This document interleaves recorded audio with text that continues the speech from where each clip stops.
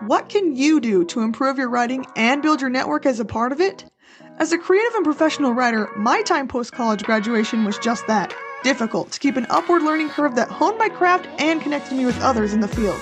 So today, join me on a quest to connect writers to the experiences they need with top authors, editors, and publishers ready to share their methods for success. Become a part of a new elevated selection for publishers and debunk the myth that while writing is a solo act, being a writer is not always solitary. Am I right? Hey, word wizards! Welcome to another episode of Am I Right? Today we have Brent Perkins on with us, and he has an incredible story about his writing journey, his life journey, and kind of that voice inside of you that has something to share that you think could be value for other people. And I just am really excited to kind of dive in and talk about that and about control and how we don't have control. You have to let it go, surrender. And I think this is going to be pertinent for both business and fiction creatives who are listening to the show. So without further ado, Brent, thank you for coming on the show today. Thank you so much for having me. I'm really excited to kind of dig into some of the stuff and really talk about that crossover between business and creativity and how they can play with each other. Mm-hmm. And it's really not a finite line that separates those two. It's very blended. So, and I think that the more people we interview on the show, the more we see how much that is just all one thing. Any kind of writing is all creativity. So one thing that you had on your bio that I read, off air that I really loved is that you went from corporate America and then you had this divine sort of mission that you found in yourself to share your story with the world. And I think that feeling of, okay, I think I have something to tell people and I think it could help them is something that a lot of the, listeners and viewers and writers feel. And so my question to you to kick this off is to share a little bit about your story. When did you start to decide you had a story to share? And was it like something that you neglected for a while, or did you just kind of throw it on a page and see what happens? Like, what was that experience for you? Yeah. So December of 2022, so 8 months ago, I was kind of winding down a 5-year career or stint as being a CEO of a manufacturing company. And I was starting to look for what I'm going to do next. And just everything it wasn't easy. It didn't feel right. It just kind of felt gross and heavy. And my daughter's like, it's December. Just relax, Dad. You can take a couple of weeks off.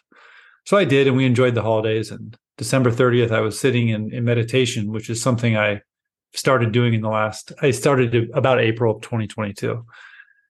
And I just kind of was getting this transmission, this message, which said, hey, it's time to stop doing and to start being. And through that, you're going to tell a story. And I was really confused.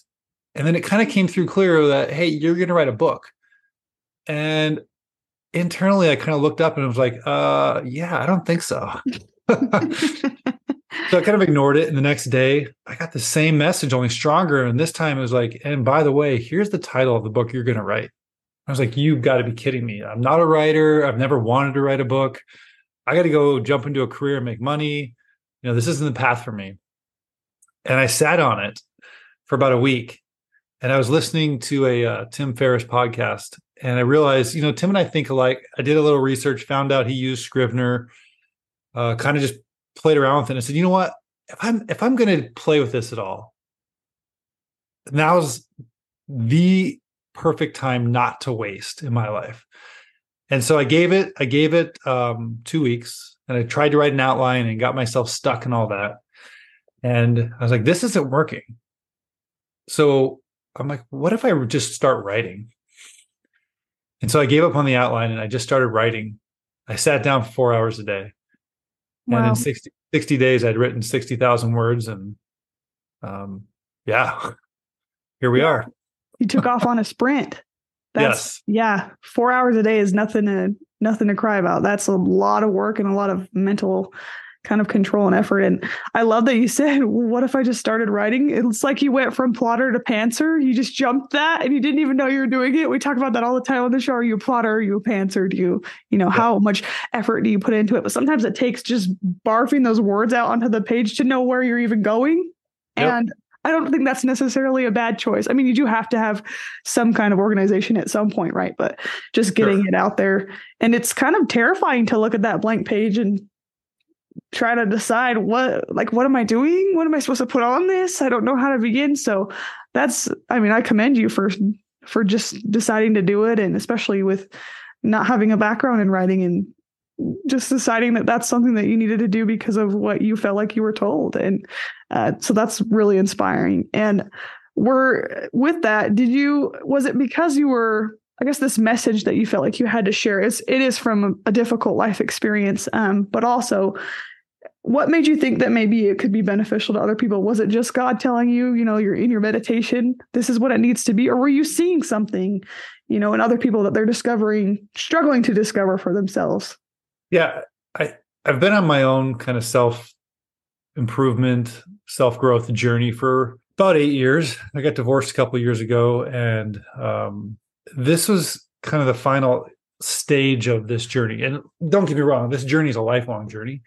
But these last couple of years have kind of fast forwarded things, and the book ended up being a crucial piece to this journey. Not only the book itself and the fact of having it come out of me, but I would say half of the stories in the book I didn't have until that 90-day period of time I was writing it. People I met, friends I sat down and had coffee with. All of these stories came out during this writing process. It was like 5 years of therapy fast forwarded into 60 days. It was insane. So Wow. What's this book for? Who's it for? It's for me. It was for you. And, I actually wrote this in the dedication, sounds narcissistic at first. This book's, I dedicated it to myself, and I wrote a little bit more.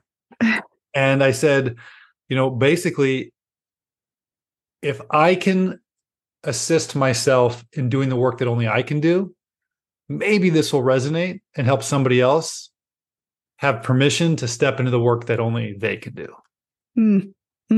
I'm reading a book right now that I'm sure a lot of people have heard about. It's called Everybody Writes.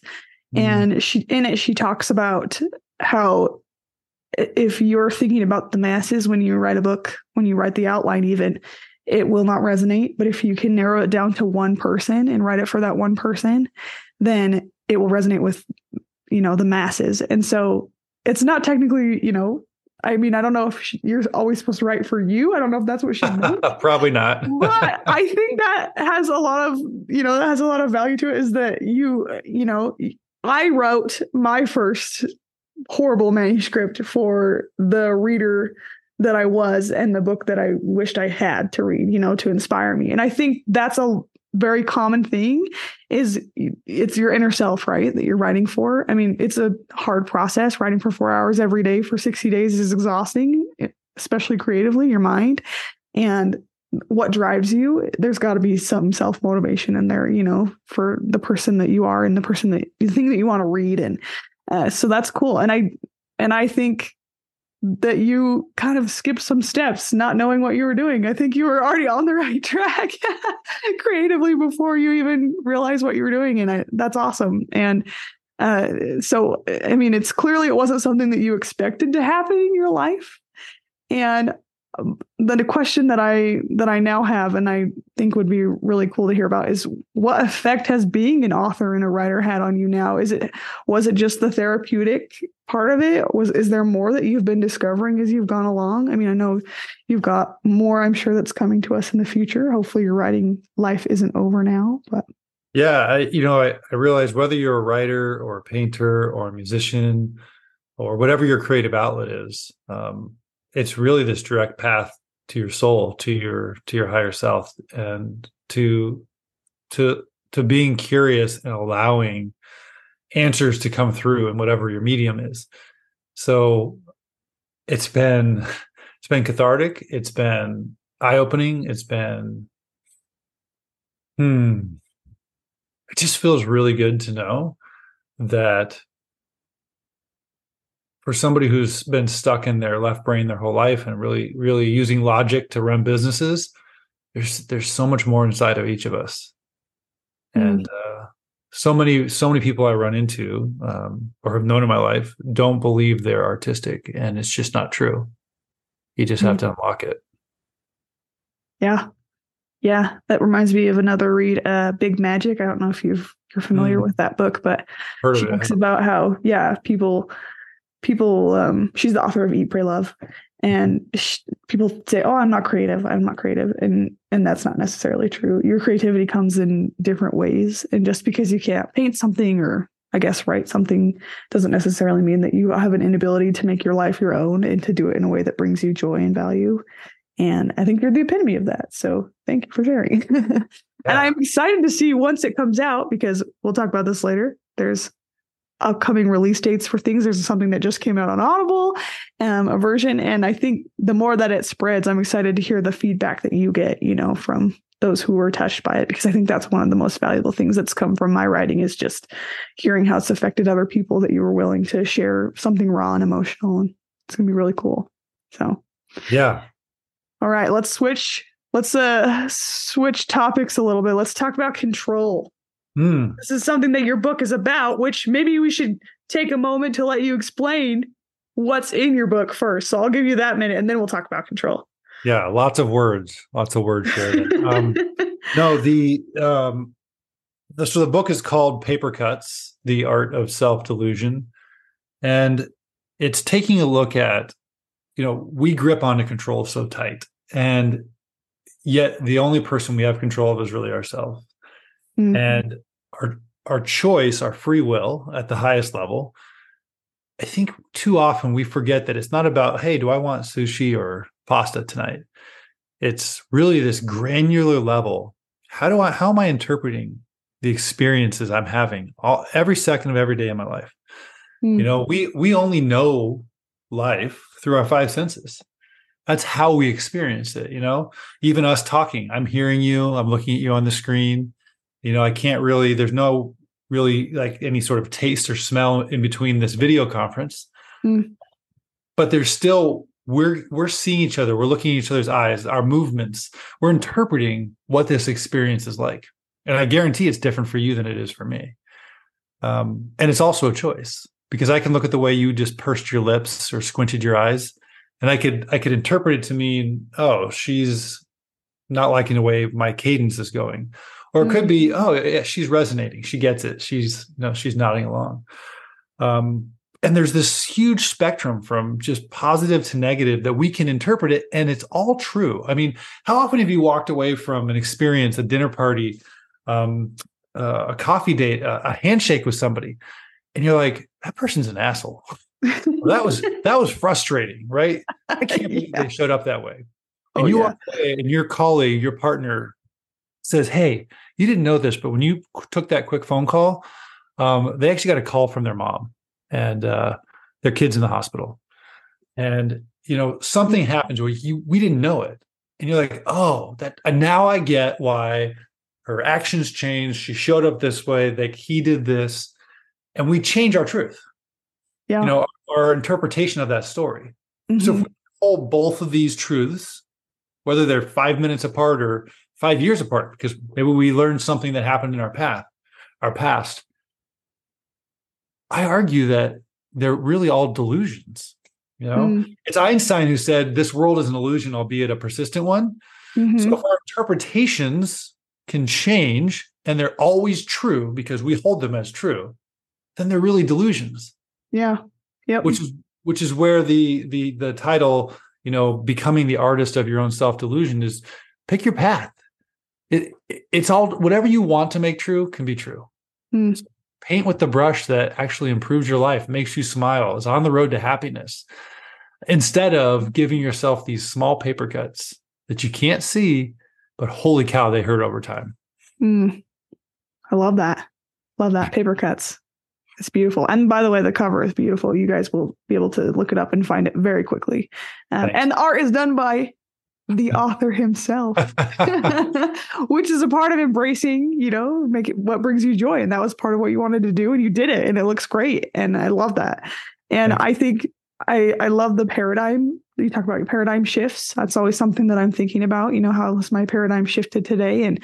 And you only have one. You only have one paradigm, and everybody's is different. And so I like what you say, how one is not necessarily true. And I think that's part of what art and writing brings to us, is other paradigms, and it shifts our thoughts and how we perceive ourselves through characters and through truths that people share. So I think if you haven't read it, go read it, go listen to it, get ready for, what he has to share. And with control, I think us as authors, we particularly struggle with this. We can't control publishers. We can't control agents. Can't control when they read our query. We can only control our query. We can't control a lot of the publishing process. In fact, we sign over a huge percent of it. Sometimes all but 15% of it. Can't control what the cover is. Can't control what the readers think, especially when it gets in their hands. It's not in your control anymore. And so with so much of what feels like your power being taken away from you, why do we keep doing this? Why do we keep writing and just suffering this, the difficult parts of this and succumbing ourselves to this over and over again? It's not about the control, right? It's about what brings you fulfillment. And so I think you kind of already answered this in the synopsis of your book, but for those of us struggling with that, or the off days where we have those dark nights of the soul and we're wondering why are we even trying this? Why am I even doing this? What advice would you give to those? Yeah. So the answer is really simple and pretty effing hard. And it doesn't just apply to writing, it applies to all of life. And it's that we really don't have control over anything except for how we react to situations, those choices. And it's our grip. It's this control we try to have on life, who our romantic partner is, what the job is we have and how we show up, what our boss does, all these pieces we try to control. Even our art, right? So maybe especially our art because it's so intimate. It's hard to be that vulnerable without completely giving up and to completely give over control. Yet that's also how we get vulnerable, which is another topic. So for me, and I can only speak to my experience, there is no, prescriptive pathway here. Letting go of the life I built for 45 years, to say, hey, okay, I'm not going to be CEO anymore. I'm not going to run a business. I'm going to just let this out of me. And to go, I don't know how I'm going to pay my bills necessarily or get money in the door, or whether it's going to sell or not. But you know what? This has to happen for me. This has to happen for the world. There's somebody else that's going to impact, even if it's only one other person. And to lean in and just allow it to be, because there's so much we can't see. We're only human. We know and can see almost nothing. Let's be honest. What and I sadly, there's no way to change that. Yeah.